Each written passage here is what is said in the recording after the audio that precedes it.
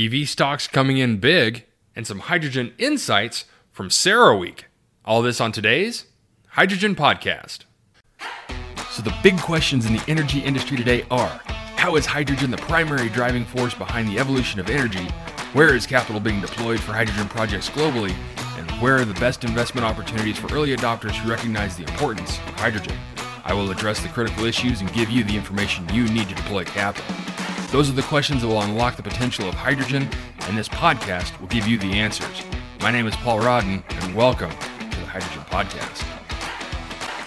In an article from Forbes.com, Alan Owensman writes, hydrogen truck maker Nikola leads EV stock rally as Biden cuts off Russian oil. Nikola, which aims to replace diesel-fueled semis with trucks powered by batteries and hydrogen, was one of the biggest stock market gainers Tuesday, March 8th, among electric vehicle makers after President Joe Biden said the U.S. was cutting off imports of Russian oil because of its invasion of Ukraine. Shares of Phoenix-based Nikola rose about 14% to close at $7.55 in NASDAQ trading, as did Ballard Power, the maker of fuel cells that convert hydrogen into electricity. Norway's Nel, which makes electrolyzers that produce hydrogen, surged 17%. Tesla, the world's most valuable automaker, gained 2.5%, while newer makers of battery-powered autos, including Fisker and Lucid, also gained. Similarly, engine maker Cummins, which is developing hydrogen-powered systems for truck manufacturers it supplies, rose 1.8% in New York trading. Beyond mobility companies, investors appear to be shifting broadly to renewable power stocks amid spiking oil prices. This according to Jeffrey Osborne, an equity analyst for Cowen. Hydrogen, particularly for trucking, may benefit from that volatility. In a quote from Osborne to Forbes, with elevated diesel prices and a focus on more renewable power around the world, that opens the door for green hydrogen in a bigger way. The math could more easily pencil out on hydrogen, given the increase in diesel pricing around the world. Any bet on Nikola at this point is a longer-term investment, as the company won't yet begin commercial production of hydrogen fuel Tre FCEV trucks until 2023. In February, it began hauling beer for Anheuser-Busch in Los Angeles with 2 prototype vehicles that the company says can go more than 500 miles between fuelings. Aside from the cost of high-powered fuel cell systems and storage tanks, the supply of hydrogen made from low or no carbon sources such as water or renewable power remains in short supply. Nikola, Cummins, and other companies have announced plans to boost production of the clean fuel, but that will take a year or more to begin scaling up. The price of global benchmark Brent crude oil traded about $130 per barrel on Tuesday after Biden said the U.S. was halting imports from Russian oil. The average U.S. price of a gallon of regular gasoline rose about 11 cents to $4.17, this according to AAA. The price spiked even higher in California, where motorists are paying an average of $5.44 a gallon. Now, even since those numbers were put out, it's gained even more. Now, gains for Nikola and EV makers is a knee-jerk reaction in this backdrop of a $4+ gasoline.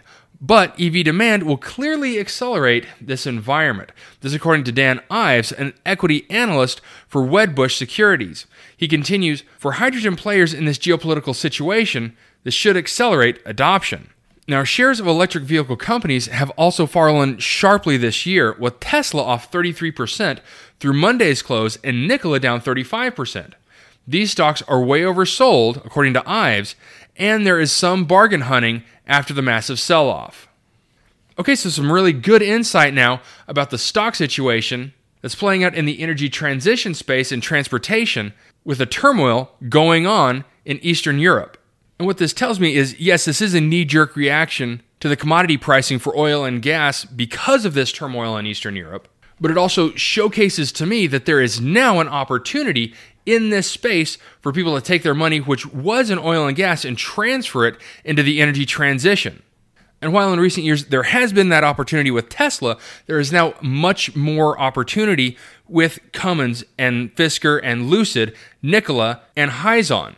And what this also continues to showcase is just how volatile oil and gas commodity pricing can be, especially when war ramps up in an OPEC nation. And the truth is, hydrogen in these situations is a good way to de-risk your investment if commodity price volatility is something that you're concerned about.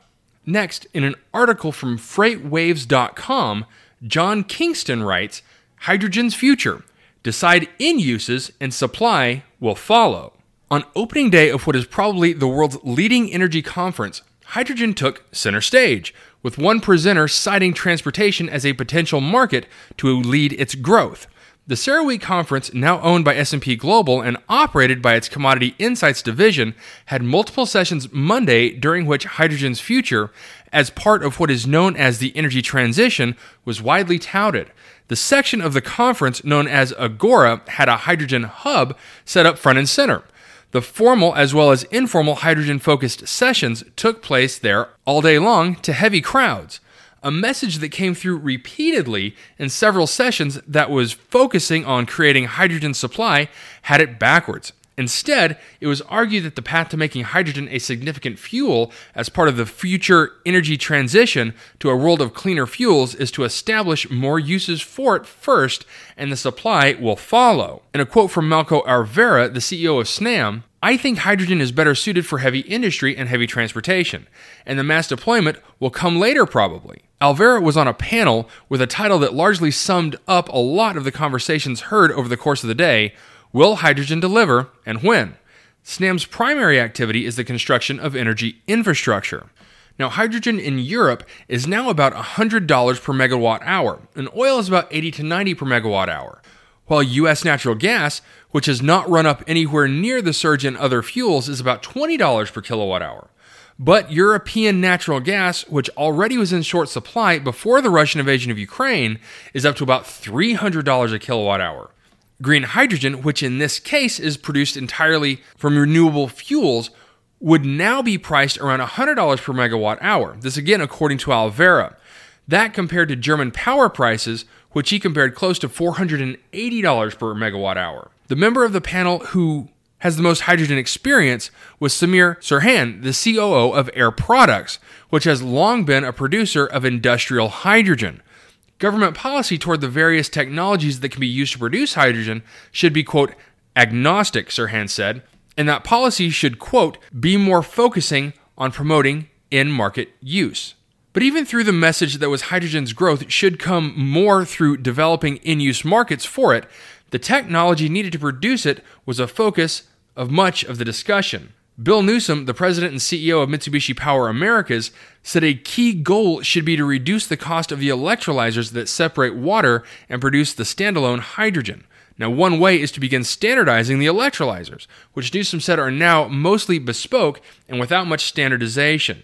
Alvera described the current array of electrolyzer technology as, quote, the difference between handmade boots and factory-made boots. The cost curve can come down just using existing technology. One specific government-sponsored demand booster that came in for praise by Serhan was the California Low Carbon Fuel Standard, which incentivizes the use of low-carbon fuels such as hydrogen or renewable diesel by allowing the use of those fuels to generate credits that can be sold to companies failing to meet the low-carbon targets. Serhan said that by promoting the use of hydrogen, demand is generated, and as supply rises to meet that demand, quote, the production costs naturally will go down. A company's desire to be seen as environmentally conscious is also a boost.